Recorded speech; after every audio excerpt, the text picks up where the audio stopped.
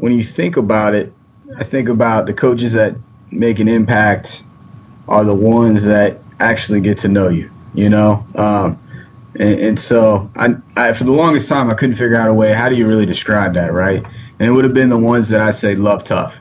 We hear the saying tough love, but I think if you reverse the order of those words, right? Love tough. When they truly love you, then they now have built up that trust to be tough on you. Sports science, strength and conditioning, high performance coaching. Welcome to the Decoding Excellence Show. Today's episode is brought to you by VAUD Performance, the makers of the NordBoard. If you haven't checked out their website yet, I highly suggest you head over there, whether it's return to play, injury prevention, or just plain performance testing. VAUD Performance has the tools that you need. Check them out at vaudperformance.com. Today on the Decoding Excellence Show, I talk with Coach Greg Adamson from University of Tennessee. Greg has a fascinating story, and we explore his pathway into coaching from a graduate assistant at Central Michigan University to finding a position at Winthrop to his eventual and current position at University of Tennessee. We discuss everything from education, empowerment of student athletes, and building adaptability. We dive deep into utilization of technologies and wearable devices into current training, both on Catapult Sports devices and discussing the latest acquisition with Whoop and how they're using that piece of performance technology. We discuss books and some of the favorite books that we both are reading and some of the best books that we read during 2016. This is a wide-ranging conversation. You do not want to miss this episode. I thoroughly enjoyed my time with Coach Greg Adamson, and you will be a better coach from listening to this. Without further ado, here is my conversation with Coach Greg Adamson. Coach, welcome to the show. Appreciate it. Thanks for having me. Hey, man, I am certainly excited to have you on. Your materials, I know we've gone back and forth on social media and Twitter for what is damn near feels like a year, kind of just sharing and retweeting. And so it's been finally great to connect with you and get you on the Decoding Excellence Show. How are things with you? Things are going real well. Busy over here on Rocky Top. There's no question about that. We got a lot of projects going on, and most importantly, we've got some amazing student athletes we get to work with every day. I've been looking forward to having this interview and just sharing a conversation with you that I know we're going to discuss a lot of great topics throughout the day today. But more importantly, I'd love to explore your journey into coaching and just provide the listening audience with a background about how you currently got to your role and maybe the steps along your coaching pathway that led you to where you're at today. Yeah, no doubt. Initially, was an intern and coached high school when I was undergrad at Winthrop University. Coached at Rock Hill High School. That was my first couple different sports I ran. Ran baseball there, worked with football. And it was an awesome time. And then went on, GA'd at Central Michigan. Had a blast, spent 2 years up there. Got married, and my wife moved from South Carolina to Central Michigan and said no go. Went back to Charlotte. She's a registered dietitian. Was a fitness consultant for a company and wanted to get back to college coaching. It actually turned down a job at another place so we could be together. Was coaching first grade basketball and interning again. And then luckily, one of my good friends was assistant at Winthrop where I'd gone to school, got the head job at NKU. And it was just a quick fit. I think I was in that role within about 48 hours. So no need to have 2 weeks or anything like that. And spent a couple years there. Enjoyed my time. Loved the area. Obviously, I went to school there. My wife went there. And I got the chance to come to Tennessee initially with football from my old director from Central Michigan in January of 2013. I started at the University of Tennessee. And since I've been here, my role has been kind of all over the place, man. I've been playing six-man for a while, I guess you could say. Filled in utility, any which way you look at it. Worked with football. Been fortunate enough to work with soccer, swim, men's and women's, rowing, overseeing GPS for a season for football, overseeing it for soccer. We've done different things, oversee our Whoop initiative that we do with our student athletes. So different aspects been really involved with, and so that's kind of been my journey. And I got into all of it because it's funny, I had 3 major knee surgeries in high school, and I don't know if I was, looking back at it, I look at all this push for high school strength and conditioning, what I wish it was, how cool it must be to go to high school now and have a strength coach and have somebody that's got a background and a passion to want to help you on your way. I remember we would all just do, okay, so-and-so is going to sign. I think the big one for us was Ole Miss. Okay, he's going to Ole Miss. Let's all do the summer program, No such thing, though, as a movement efficiency. We didn't talk about movement quality, and I look back at it now and go, the way the body works. I love this side, the performance side, and not a good athlete, I would tell you that, and just a hard worker. And so it's just a good fit. Enjoy it.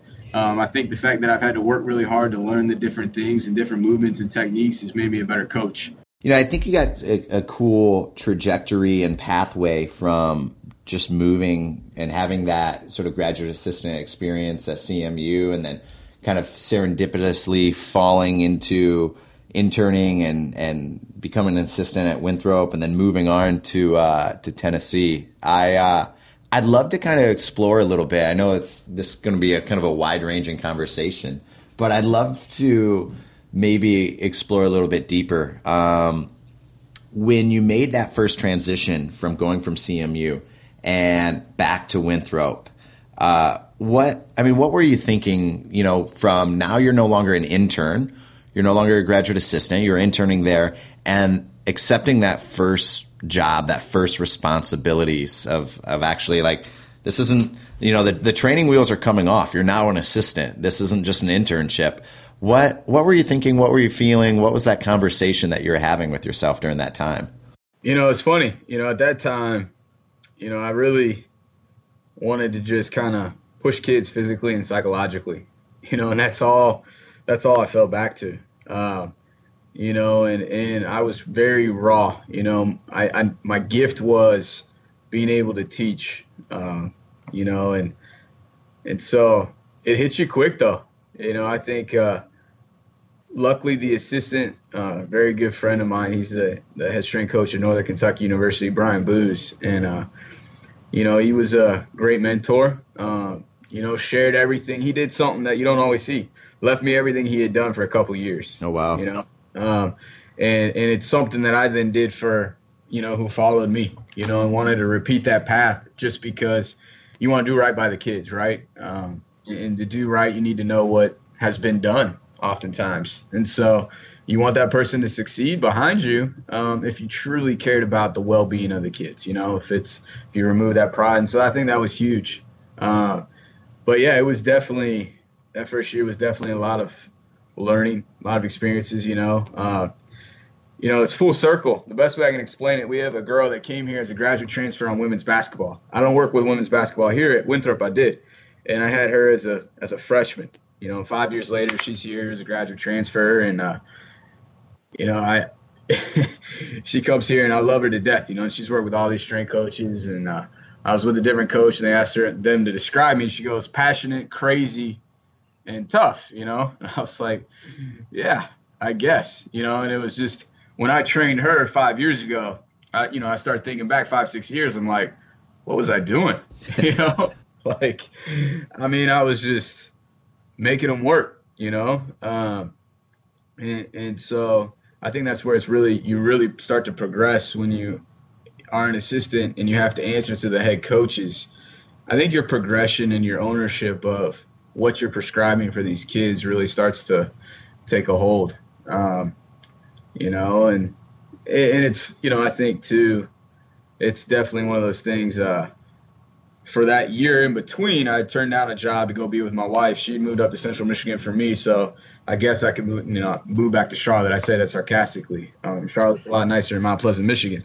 But in that down year, I love to coach. I could get out of coaching tomorrow. I could get fired tomorrow, and I'm coaching, right? And so a buddy of mine, a professional runner I trained, we were coaching a first grade, second grade basketball league. And this is the team that nobody didn't have a parent step up, So we're coaching this church league basketball, right?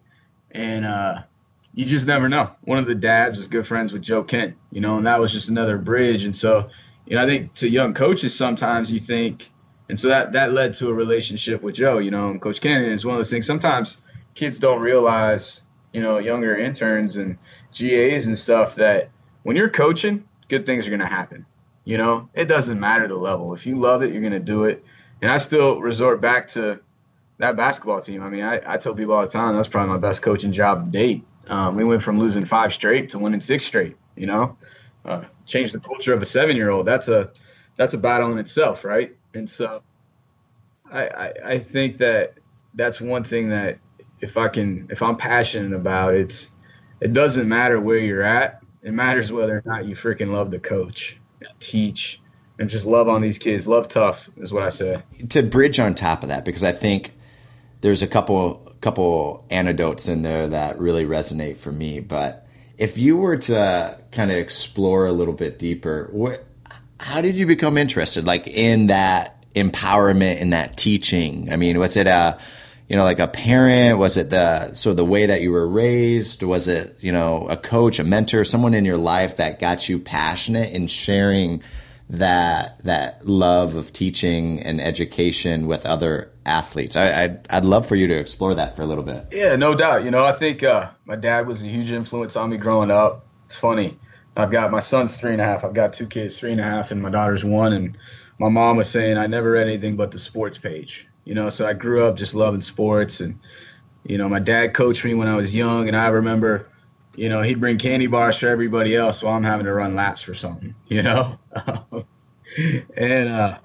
and so I think there was that love right there. I think at one point in my growing up, we moved all around the country. So at one point I did 5 schools in 5 years, right? And so good, bad, or indifferent, I saw some good youth coaching and some bad youth coaching. And so I knew there was a desire in me to want to kind of change that a little bit. And so when I went to Winthrop, it's a teaching school. It's a school based around just education. And so there was a professor there, Dr. Wilson. She did an unbelievable job. And, initially I was doing the phys ed track, and I took her coaching class. It was a grad class, took it as a sophomore. She let me in it. And it absolutely opened my eyes to, man, like as a coach, you should have a mission statement. As a coach, you should lesson plan. These are things that I necessarily hadn't seen. And so I think there's just that innate desire in me to want to believe in kids, because it wasn't necessarily all there for myself, and I think it's funny, I don't blog. I'm working on my first blog ever. I've been working on it for 8 months. It's in my head. I just got to write it. About 3/5 of the way done. But one of the points I want to talk about is everybody talks about these kids being entitled, and it's entitled kids. And I think sometimes you can see entitled coaches, and I have a hard time sometimes. I'm like, hey, John Wooden, the best coach in my opinion of all time, passed away in a little townhome, right? The best to ever do it was humble, meek. But he was tough, but it was one of those things. He just loved what he did, And nowadays it's so blown out, it's so big and it's so different. And it took him so long to perfect his craft. But I just think sometimes it's funny, like you can look at it, and I remember being young, you see what some of these directors make at some of these schools, you see the salaries, you see the contracts, and if that's what you're in it for, you're going to be really let down at some point, because if you start with the end in mind, and that's kind of Dr. Wilson, she kind of really drilled that into that class. It hit me, you're going to pass away one day. There's going to be athletes at your funeral. And the question is, are they happy you're gone, or are they sitting there talking about how you've impacted them, and Billy Graham talks about a coach will impact, an athlete more than anybody else could ever do it, and so I think there's just kind of that relationship, and I'd had some good coaches, and I'd had some coaches, like I said, that maybe could have been a little bit better in some areas, growing up. So that was kind of it. And then once and every coach knows this, but when you see a kid get it, and you see them become better, and they invite you to their wedding, or you're in their wedding, and you're just taking a step back, and you're sitting there, and you see that next process of their life, there's nothing cooler. There's no better feeling. And so I think that that's just kind of where it's at, and like I said, I get out of here tomorrow, I'm going to go coach middle school or something. Yeah. Yeah. I think, on top of that, you talked about entitlement, and I think you see it, and I think it's pervasive, certainly in not only our own strength conditioning industry, but just, societal sort of swings that, people are getting into whatever profession, whatever pursuit that they're doing for the wrong reasons. And I think if you are truly passionate about leaving an impact and being a positive mentor and role model for what is otherwise the youth population that we serve, then, you're approaching it from the right reasons, like, Coach Wooden, and having that sort of modest and humble and removing that ego aspect of coaching and doing it for the right reasons. I'd love to, when you said that you moved a lot in your youth and you were 5 schools, and traveling quite a bit, you talked about having different coaches and some that shaped you positively, and maybe some, now that you look back upon your coaching sort of legacy and years in it, and you said, well, maybe there were some coaches that did some things poorly or did some things wrong. If you could juxtapose those two against each other, what are the qualities that the good coaches possess that was different from maybe what the poorer coaches did? I mean, was there specific memories or anything that resonates? Was it the way, the demeanor, the attitudes, the structure? I'd love for you to look at that a little bit and maybe try to come to some conclusions. Yeah, man, great question. Yeah, I think when you think about it, I think about the coaches that make an impact are the ones that actually get to know you, and so I for the longest time I couldn't figure out a way, how do you really describe that, right? And it would have been the ones that I say love tough.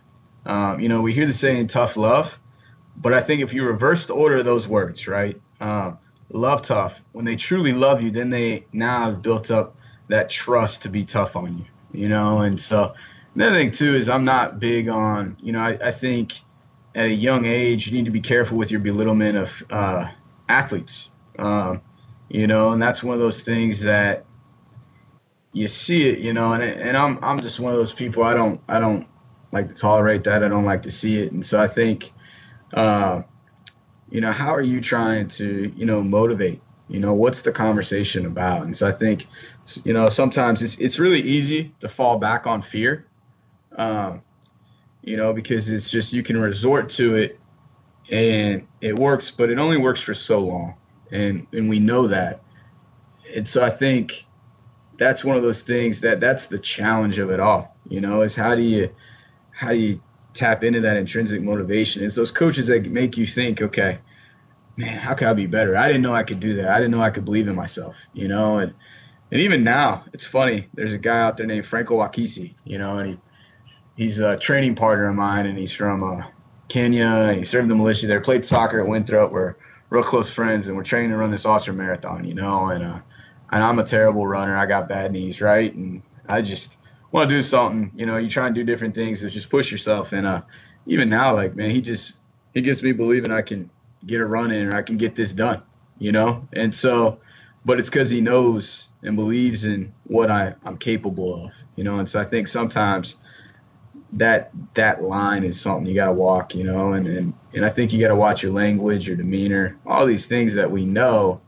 But I think you have kids, right? Yeah. I got a 4-year-old daughter who is 4 going on 13, and a 1-year-old son. So our kids are about the same age, and our 3s and 4s. They show us so much, and one of the things is when they're frustrated, they immediately resort to, Caleb, my son, just will resort to either snapping back or going into a shell, right? And so I think that's, attitude reflects leadership, right? So there's that, I remember we all watched Remember the Titans back in the day, but that attitude reflects leadership. And, I think that's the thing, that's our challenge is can we change that mindset, right? When we can't do a problem, we can't fix it. Like, how do we go about that? And it's funny, I just actually accidentally said the word can. I've tried to outlaw that for myself, and my family. And, you know, I posted a thing on Facebook the other night of my son. He said he couldn't, you know, he's like, I can't turn the light off. You know, I'm like, buddy, you can just problem solve. How do you go about it? You know, and let's not use that word. And so I think that's the other thing too, is just when coaches fall back on just to immediately to screaming and yelling, I wonder how much they really invested in their lesson plan of the day, right? Did they draw out what they wanted to? What was the objective? You know, because that's going to tell you a lot about how much they're really invested, you know? And so it's one of those things that you got to account for those type of things and those type of conversations. But what we can't do, I keep saying it, what we shouldn't do, right, is fall back to that. And so I hope that kind of answers it. I know I went a little bit off on a tangent, but look, this whole show is sort of like a public sort of exploration of our coaching pathway. So there's no wrong path. And I think, you know, when you talked about like attitudes reflect leadership and that ability of learning to navigate, do I go in a show or do I confront the issue?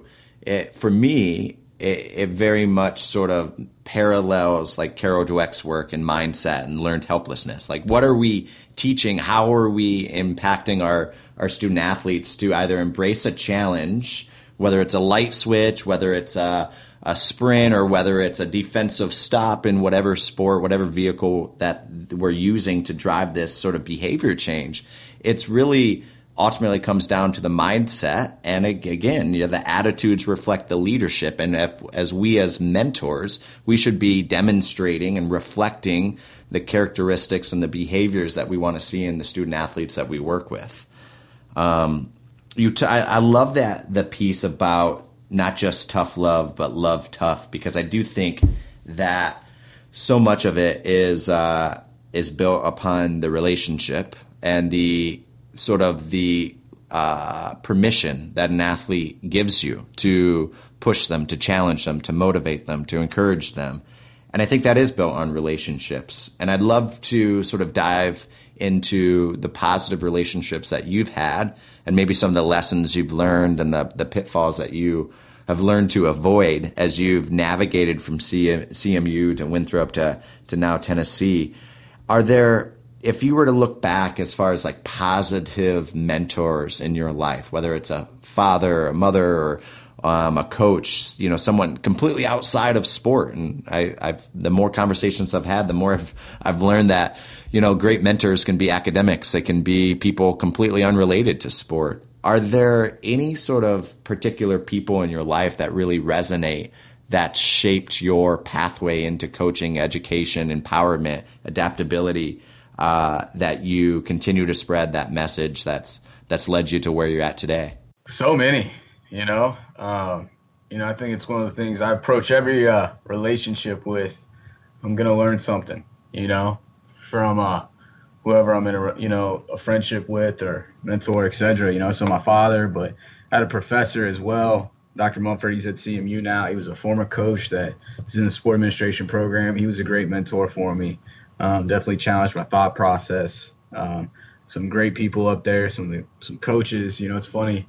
Tom Aganos was the women's soccer coach. We became very close, and he's now at Mississippi State. Just got hired there, so it'll be fun playing against him because I know what he's about, but he was a good mentor. And then from there on out, just so many coaches. Marlene Stallings, women's basketball coach at Minnesota, a dear mentor and friend. And, and it's just funny. You look at it and you grow. And here, right now we hired Rock, our director, and he's been phenomenal. He's done an unbelievable job. Our associate, Mike Sershin's a great mentor of mine to me. Our swim coach, Matt Kredich. Matt Kredich is, in my opinion, one of the best minds in coaching, hands down, no matter the sport. And Brian Penske, our women's soccer coach. I mean, there's just so many people that kind of formulate as you grow. You mentioned the book Mindset. I love that growth-based mindset, and so you're always learning. I think the biggest thing is I love to be around people that don't see obstacles. They don't talk about problems. They talk about solutions and doing things that haven't been done. Those are the people that are going to be enthusiastic, right? Because you got to have a little bit of enthusiasm, to be crazy, and try and accomplish things, and see things differently and challenge the status quo. And so I love being around those type of people. And so, I think that's just kind of where we're at from that. And I love being around people that love to read. If I have a conversation with you and you don't reference a book, start to wonder. I think leaders are readers. I know it seems simple to say it like that, but it's the absolute truth. And so there's a lot to be said about reading and just enjoying wisdom that's already been laid out. And so it's kind of where we're at right now. The field. Yeah. Zach Woodfin at Kansas now. Close friend and unbelievable mentor of mine. Really somebody I trust tremendously. The guy's heart is in the right reasons. I was so ecstatic for him when he was interim AD at Southern Miss, just for our profession, because it's funny, I had the conversation with some administrators at a different school that I know, and they were just talking about what does this strength coach know about running an athletic department, and my response was, well, is it any different than somebody that has a background in marketing, compliance, or fundraising? He's worked with multiple teams. He's worked with a student athlete. He's proven that he's going to put them first. He's balanced the budget. He's made thought out, deliberate decisions. And so I think that was huge for our profession, is as the athletics, as they see us, they don't just see us as, oh, hey, that's just a meathead guy or whatever that might entitle, right? And sometimes it's their own inferiority that they want to throw that down. They don't necessarily want to work on themselves, and that's what it could be. So, I think that as well has been big, and there's a lot of high school coaches. Evan Bryant is a coach in Georgia.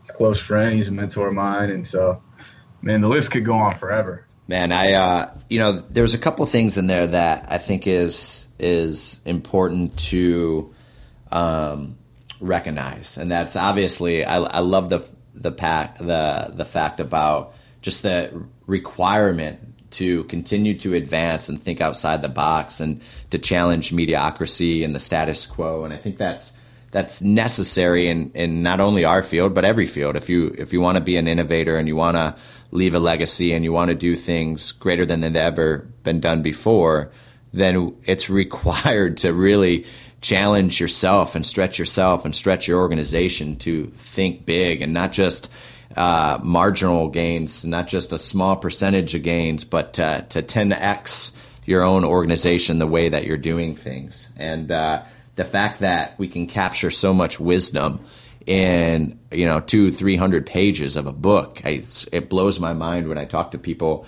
that don't read because of the time commitment to sit down. With the technology of audiobooks and e-readers and physical book, it's people will spend their entire life in economics, and then at the end write their memoir and write down everything they've learned in their 60, 80, 90-year life in a book that you can then amass their knowledge in a weekend. It blows my mind that that's the best vehicle, I think, sometimes to learn how interconnected all of our disciplines are. And since you set the scene for that, I'd love, and not necessarily, I don't need to know the one book or whatever, but what are some of some books that you have found instrumental in your coaching career, or whether it's communication or the actual training, X's and O's, or business management or leadership development, or even as far as saying,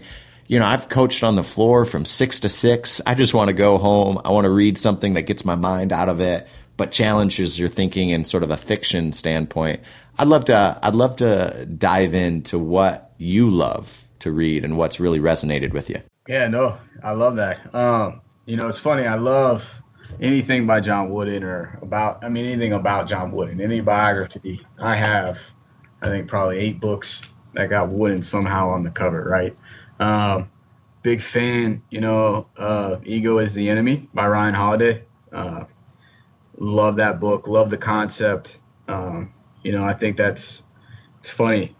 there's 2 books that he's written, Obstacle is the Way and Ego is the Enemy. And, I'm hooked on both.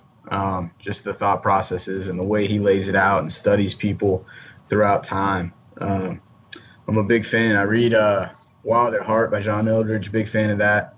Just what it means to be a man, what it means to be a father, husband. And it's from a training perspective, I'm always reading something, and I think it's funny. I look at it, right now, I just finished sport analytics, but, I enjoy just different people putting stuff out there, like Cal Dietz with Tribasic training. So many of us fall back to it. I love, Vern Gambetta. I didn't mention him before, but he's a huge mentor of mine, someone that I've become very close with. And anything he puts out, love to read, love to think about it, love his want to challenge the status quo. I think he does a great job of that. Love his common sense. And so I read a book that might seem simple. Recently read Soccer Anatomy. Pretty fun, just kind of thought, like, I don't know if it's out there, but for each sport there should be a book just anatomy, right? Recently read a book, Swim Fast. And so, I'm always reading, and I guess what I'm reading at that time is probably what I'm going to resort to talk about. And I think that's the importance of consistently evolving our mind. But the books that I come back to, and then I love the Bible, of course, whether or not you're a Christian. It's still a lot you could take from diving into that, and just leadership and from a standpoint of things and society, and how things haven't really changed over ever so many years. But I love John Gordon. Easy reads, great stuff to recommend to kids. And that's one thing too, is I really challenge my kids to read. My personal kids, but the kids I'm blessed to coach, and really try and get them to think, because if they read a book that you recommend and they start reading it, now you got them, right? Kid in today's world is going to take the time to read. Now they're really thinking, and so it's pretty cool, and so that's kind of where we're at. I would recommend, though, every coach out there, Ego is the Enemy. I love all the books, from good to great, and those are all awesome as well. Tipping Point. We could all go on and on, right? Yeah. I'm getting ready to dig into Extreme Ownership. I've listened to it. Now I'm going to try and read it, and I think, I'll listen to a lot of books on Audible, big Audible fan. So, and then if we want to go the other route, right, if you just want to read for fun, Vince Flynn, Mitch Rapp, best series I think out there. Mitch Rapp is just the CIA spy. Vince Flynn, the author, actually passed away. They have a new author doing the series, but it's a best-selling series, and the audio books are amazing. So if I'm just trying to just kind of listen, and what I love about it is, although it's not necessarily 100% true, even though the author got in trouble at one point for being too close to what goes on. What I love is just the outside the box thinking, right?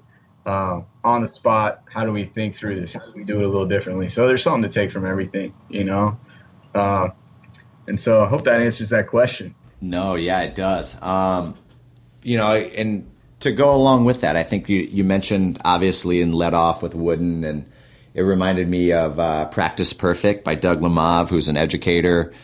He had Teach Like a Champion was another book, both excellent materials, especially when so much of our profession's about pedagogy and structure of design of what we do, and, borrowing from the educational system and to be educators essentially of strength and conditioning and how to move and how to learn these behaviors are tremendous tomes. I completely agree with you with Ryan Holiday.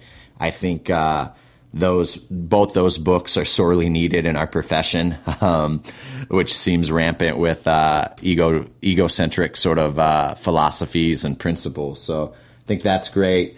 You talked about earlier in this show about crafting your own personal coaching philosophy, and a book that was so instrumental, and I try to reread, is Pete Carroll's Win Forever. That's next for me. Yeah.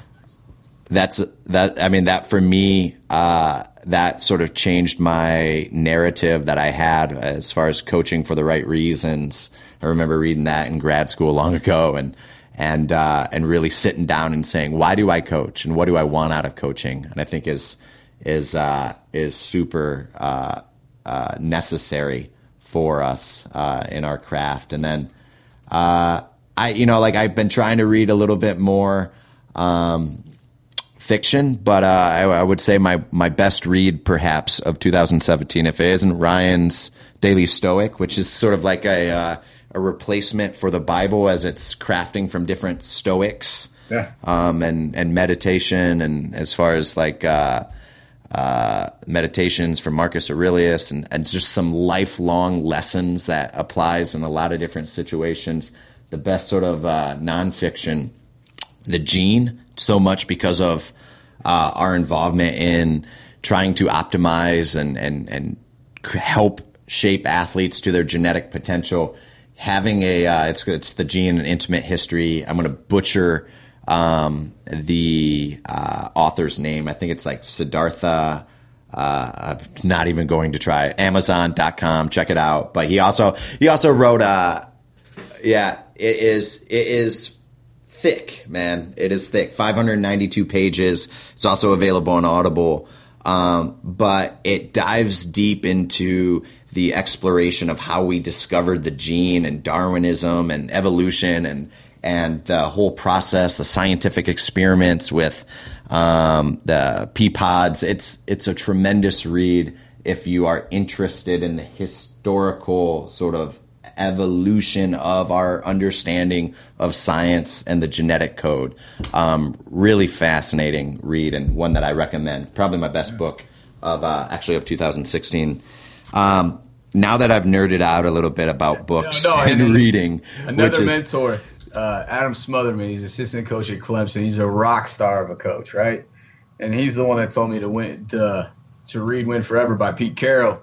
And one of my life philosophies is if two people I respect say the same book, I got to read it. I just always go with that. If two people, so you're the second person. So now it's like I'm kicking myself that I haven't read it yet, right? That's hard. I mean, like there's people that we respect, and everybody has their own flair of what resonates to them, and books that call out to them. Some books resonate more. There's been books, I'm trying to think of some popular books that people love, and that I read it and I'm like, man, it didn't really call to me. But then you pick it up 3, 4, 5 years later and it hits you, right? And it's just this idea of like being at the right place at the right time. And there's books, I mean, like you referenced the Bible. I mean, you can read things over and over, and different passages, different chapters, different books will hit you at a different place in life. Like you talked about being, so training heavy earlier in your career, and now being on the edge or other side of it, and the importance of empowerment and education in student athletes. Not to say that training isn't important, but just there's differences and progressions that we go through within our professional career that I think is important, just like a good book or just like a good passage. I'd like to maybe change kind of where the conversation's going. So we know that you can sell out rock star arenas and you can play the hits, and that's the show is obviously, it's not technically driven. It's not, as far as what we do, the X's and the O's, and let's talk about velocity-based training and XXX and of different sort of things. But so we spent the first perhaps half of the show sort of understanding who you are and getting a glimpse behind the curtain that is you. I'd like to talk about present day, modern day coaching, and what you're currently up to at Tennessee as far as what you're teaching and how perhaps you're teaching your athletes about education and empowerment, this adaptability in your student athletes. I use you as a resource so much on social media, on Twitter, and I see the pictures of your athletes training. And not only is the methodology rock solid, and I know you have a scientific approach, and we can talk about technology here down the road, but I just would like for you to talk maybe a little bit about the intangibles of the relationships, the empowerment, and maybe like the how of what you do with your student athletes that's led you to this position and this kind of thought process of this larger scope, this larger importance of the vehicle of strength conditioning and what we're teaching our athletes. Yeah, no doubt. It's fun, man. It's one of those things. I got a couple different philosophies, you could say, that have kind of evolved over time. When you talk about Twitter, I'm only on Twitter. I'm not on Instagram, and Facebook is more for, family, right? And so I figured I got to do one form of social media and do it correctly, do it right, really reach the kids. Snapchat scares me, right? I'm not about to involve in that. And then I've only got so much time. And so I sold out on Twitter. And I tell people all the time, the second my kids quit commenting and favoriting and retweeting, I'm out, right? The second they stop paying attention, I'm out. But I have a 5-to-1. I don't put anything on Twitter unless I have hit 5 personal texts to an athlete. And so it's funny, like some days you'll see me just not put anything out and stuff, and partially it's because I'm busy. But I want to make sure I'm building that individual relationship before I worry about, what the outside world sees, right? And so I think that's a big part. I think one of the best things I ever started was 90 Seconds of Why. I realized I was watching TV one night with my wife, and I'm sitting there and I'm just like, these kids have grown up their whole life only knowing commercials, right? They don't know VHS. They don't know Rewind. They know Hulu, and most of them only know maybe a commercial at the start of Hulu, right? And so their attention span, and we all know this and we read about it. So once a week, I like to take a topic, and it could be anything, right? Like, why do we squat? Why do we hang clean? To conditioning, to something physically, to an agility drill. It could be specific. One time we did Batman versus Superman, but 90 Seconds of Why we do what we do and why we believe it, right? And that's the best thing I've ever done, because I think this generation, they have education everywhere. At one point I wanted to go back and do my PhD, and so I took a class here, and with 2 kids, it's not happening right now, right? It's gonna happen, but I'm sitting in class, and it's different when you go back to class and you're in your 30s as opposed to when you're 22, 23, 24. And I'm sitting there and I'm having a hard time with the professor because she's just regurgitating PowerPoints that have probably been supplied to her by the book company, and Business Insider wrote an article, PowerPoint should be outlawed at universities. And then we had this guest speaker come in, he did everything on the whiteboard. And I'm like, that's it. I got to get up for 90 seconds in front of my kids and put it on the whiteboard. And then if I don't know what they ask, I got to say I don't know and own it, right?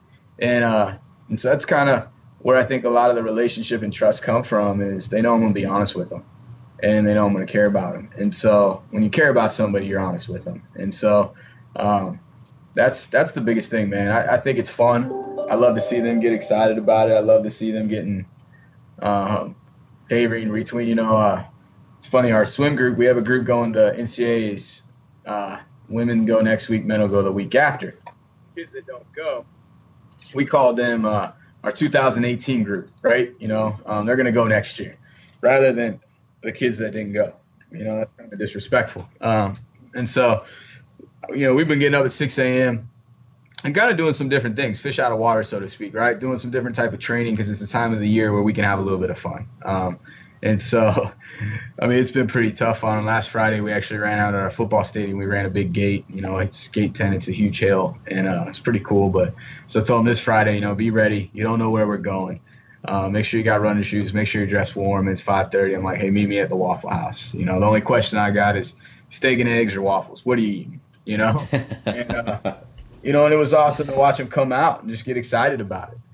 And so I think that's kind of the other part about it too, is, we need to have a pulse on our teams. And so, and so that's kind of my role here. I work directly with women's soccer, rowing, and then men's and women's swimming.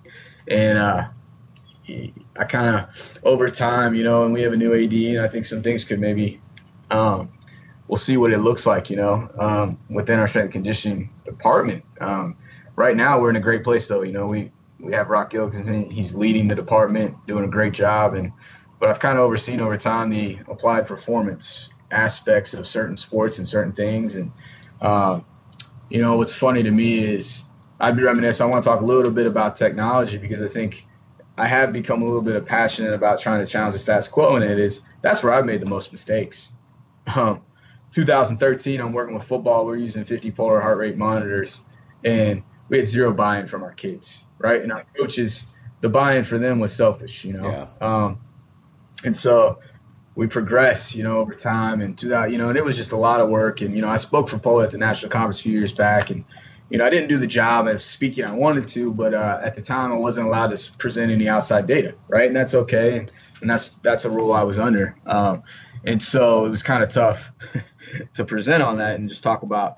And I remember walking away from that thinking, man, like, we've got to do a better job. Yeah. Most importantly, I've got to do a better job of getting these kids to understand why. And so I think that's kind of, talking about books, we've all talk about, the power of why and what's your why, and I actually ask when we have these coaching assistant positions, my first question is always, what's your why? Give me a why statement.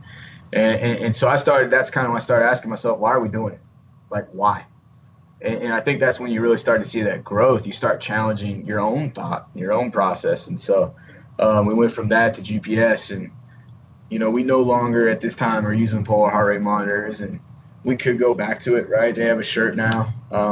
But it's funny, I could talk about, some of the different things I've seen with that. We actually utilize Whoop now with a lot of our athletes. And so, long story short, I'll be curious to see what our profession looks like in 5 to 10 years, because I think anybody has the model figured out.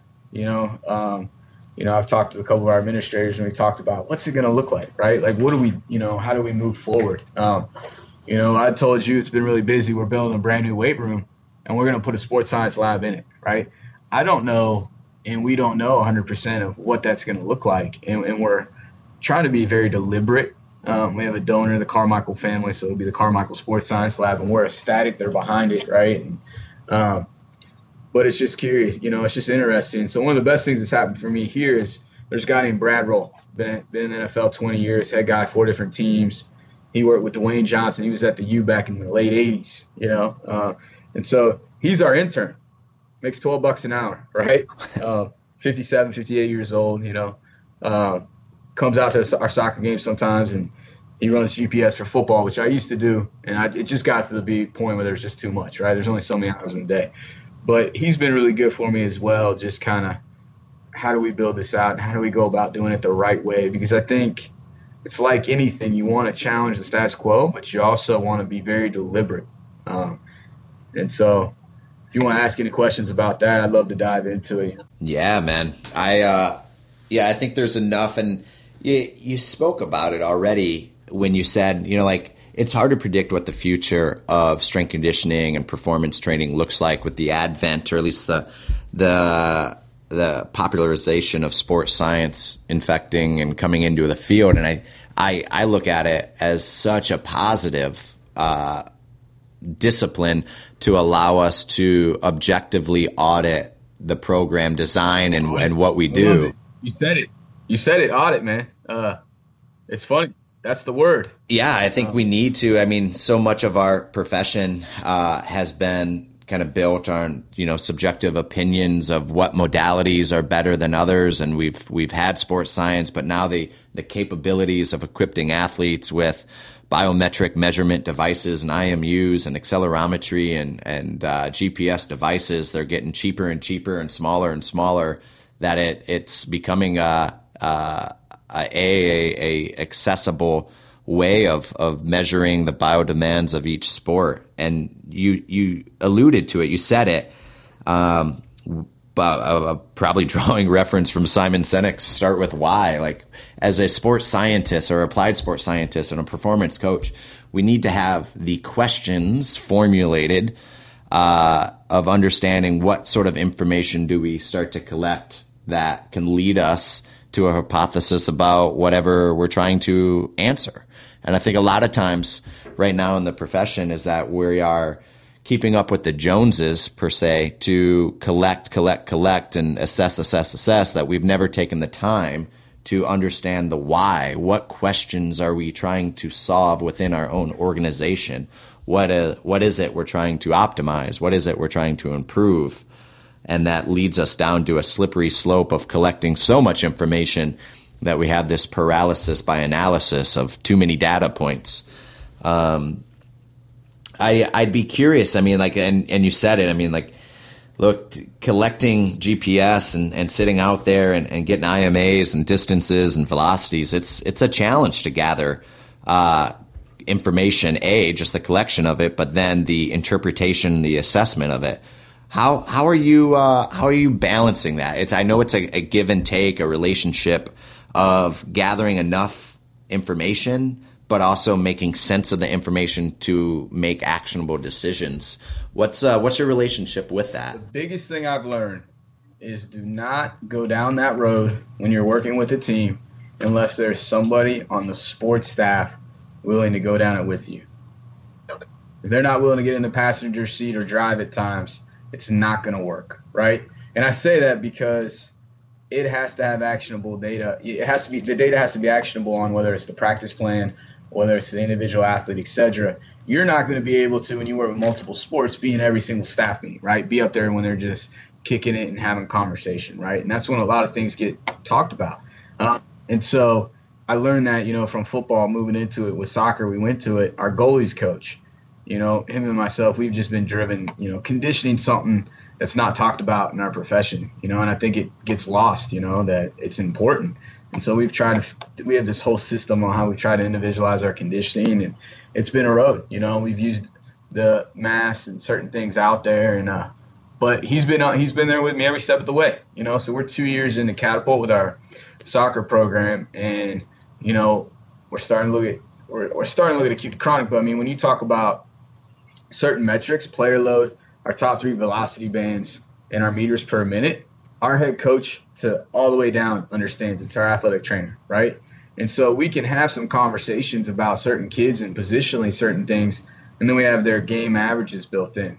And then we have those same conversations with the kids. And so, I think it's one of those things. It's funny, like you go into it initially and you want to talk like max velocity or overall distance, and those aren't bad things to talk about, right? But you also got to go into it and ask your kids, what do they want to know?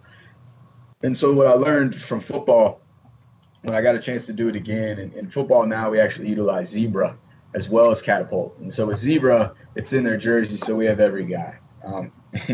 Right, wrong, or indifferent, we've got everybody in our indoor, and our indoor is wired out. So that's pretty cool that we're blessed to have that ability. But with soccer, it was just we put the units by the cleats and made it part of their uniform. And made it a mindset like that and made them feel, okay, hey, you guys are blessed to have this, and so it's all about how you approach it.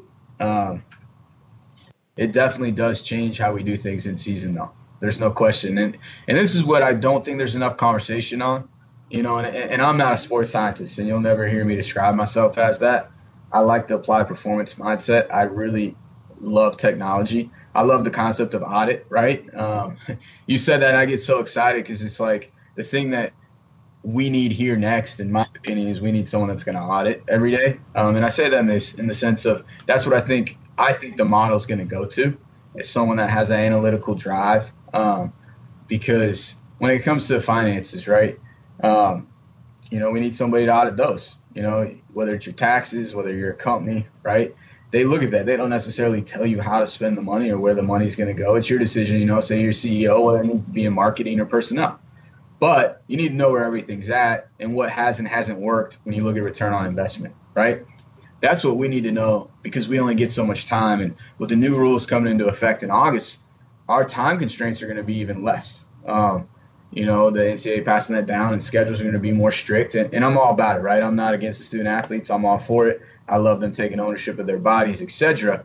But that means to me, time is your most expensive commodity. And so now if we have to take that time and put a price on it, time just went up, right? If time is a stock, it just went up. We're going to have to now make sure we do more with it because it's more expensive for us to get. And I think that's something we need to keep in mind, and that's where a lot of this technology can come in. If we can get them, we use Whoop and we do opt-in, opt-out, right? It's the athlete's decision to use Whoop. And we have it on certain kids, we talk about the heart rate variability and the sleep, etc. But we leave it up to them. And so I think that's one of those things as well you got to kind of look at. And so I think, and you mentioned a couple of different things. I mean, like, granted, with Major League Baseball now sort of player association and the acceptance of wearable devices, now we're starting to see that as far as Whoop specifically be with MLB and using wearable technology as it starts to infiltrate its way into sport. And I love the opt-in, opt-out, and especially, you know, like with something Whoop, our sort of continuous HRV and sleep, you know, like it's I think that's important to balance that invasiveness, non-invasiveness aspects of it. But I look at something like Catapult, like workload monitoring and being able to gather player loads as just as important as a football helmet or a shoulder pads when it comes to prevention of injuries and the sort of auditing or the balance of management of those workloads conducted during training sessions, practice, and competitions. You know, it's and you said it, and I think it's important to reiterate is that we're at the point where we have so much different biometric information that we can collect. It's important to understand what each athlete wants to hear, because it might be player load for your starting point guards. It might be IMAs for another athlete. It might be your velocities or distances covered for whatever. And I think you nailed it on the top of the head of shaping what's important to them to continue to build buy-in, but to already have that buy-in from the coaching staff, because ultimately, you know, it's great to collect information on the back end to help influence and to understand what the demands of the sport is so you can better prepare for it. But if you can't impact practice schedules and structures of what we're doing and the other 20 hours of the week, perhaps, you know, of skill training and their actual football practice or basketball practice, then, you know, a large majority of this technology can go unutilized or go for nil. So look, you and me, we share a same love affair of technology, and I think we're gonna I got to keep that for part two, because I know you and I both can. We can nerd out about you know, accelerometry data and information, and I'd love to explore how you're using Whoop and some of these sort of more personal wearable devices. Whether it's I'm trying to think off the top of my head. I mean, there's a number of different Bedit and Whoop and Misfits has some different wearables, and now that the prosumer, kind of that pro and consumer market devices are getting cheaper and cheaper, I mean, we're going to start to see this. And you know, I know the NCAA right now has sort of a 1 foot in, 1 foot out is when it comes to the usage of wearable devices. But when utilized correctly by intelligent, smart training staff, professionals, they are one of our most powerful weapons in understanding and the prevention of injuries. And if we truly care about athlete well-being, it's necessary. 100%. I mean, everything you just said, athlete well-being. Like, it's funny, I did an interview for Wall Street Journal a while back, and I don't know if it was ever published or not, but they wanted to talk about, is it wrong to look at an athlete when they're away from here, etc., right? And it's just funny that was the thing that I kept going back to is, no, they're going to be a better mother, father, CEO, teacher, educator, whatever they go on to do, if they have a better understanding of the importance of sleep, right? And their body and their way to recover. And so it's funny. Let's definitely, man, we gotta definitely set up part two. I think so, and I'd love to kind of invite you back on and have a round table technology discussion, because there's been similar conversations with people that utilize different wearable devices and workload monitoring devices and companies, and to talk analytics, to talk about how we use that on an applied standpoint to affect the day-to-day, micro to meso sort of cycles of training would be fascinating.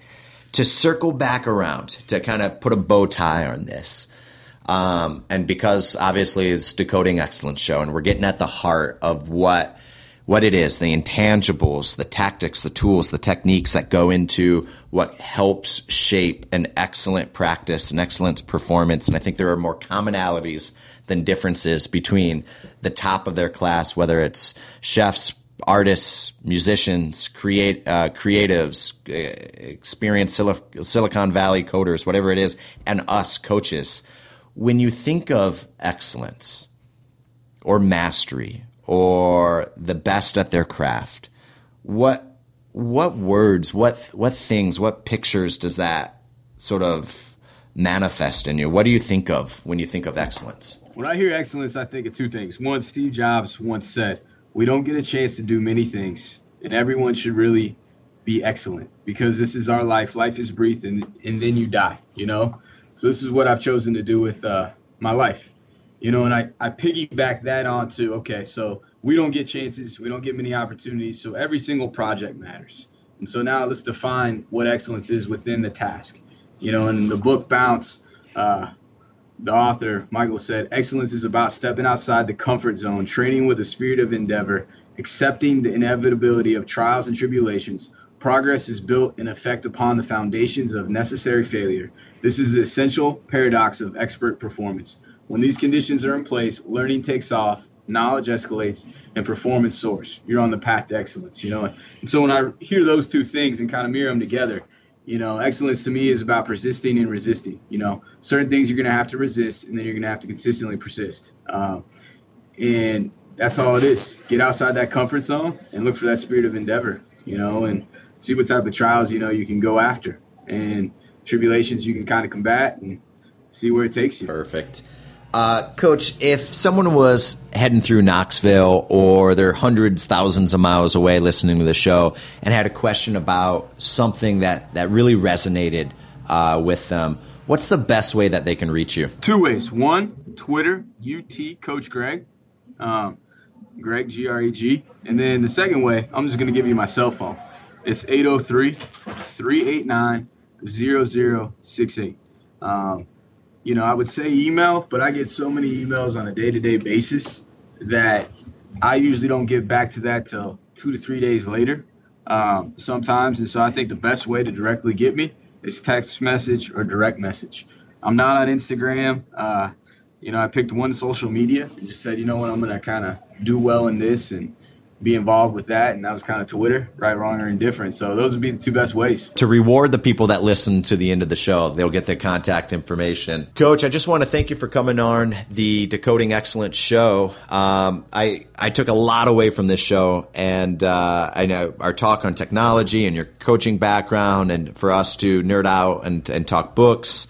There's just a lot of great quality and nuggets in this show. So thanks so much for spending an afternoon with me. Can't thank you enough for coming on. Truly appreciate it, brother. I think what you're doing is awesome for the field, awesome for the profession.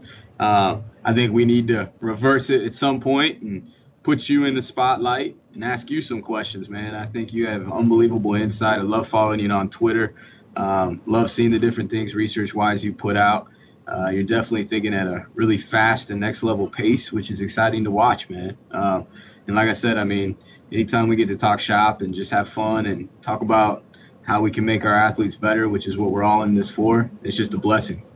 Thanks again. Yeah, appreciate it. Thanks so much, Coach. Appreciate it.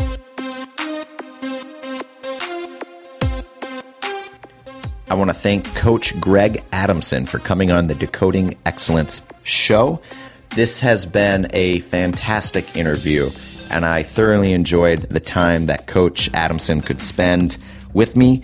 We discussed everything from education, empowerment, adaptability, entitlement, shaping positive attitudes and how that reflects the leadership. We discussed books, performance technologies, the advent of sports science, and what they're doing at University of Tennessee to better equip, prepare, and position the athletes that he works with at a greater chance of not only capturing victories, but also player wellness and player health. Again, I want to thank Coach Adamson for coming on the Decoding Excellence podcast. And like always, if you've taken anything away from this show, if there's something that really resonated with you, please reach back out to me on social media. I'd love to hear about it. And like always, please go into iTunes, subscribe, leave us a review. Good, bad, ugly, doesn't matter.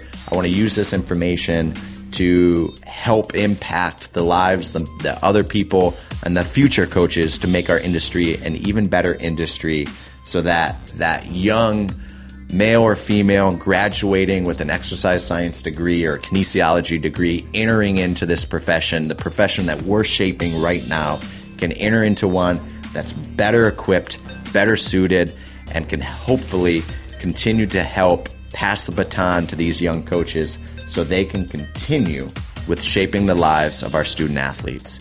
And like always, thank you for tuning in to the Decoding Excellence Show, where we attempt to understand the techniques, tactics, and tools of world-class performers and truly what it takes to decode excellence.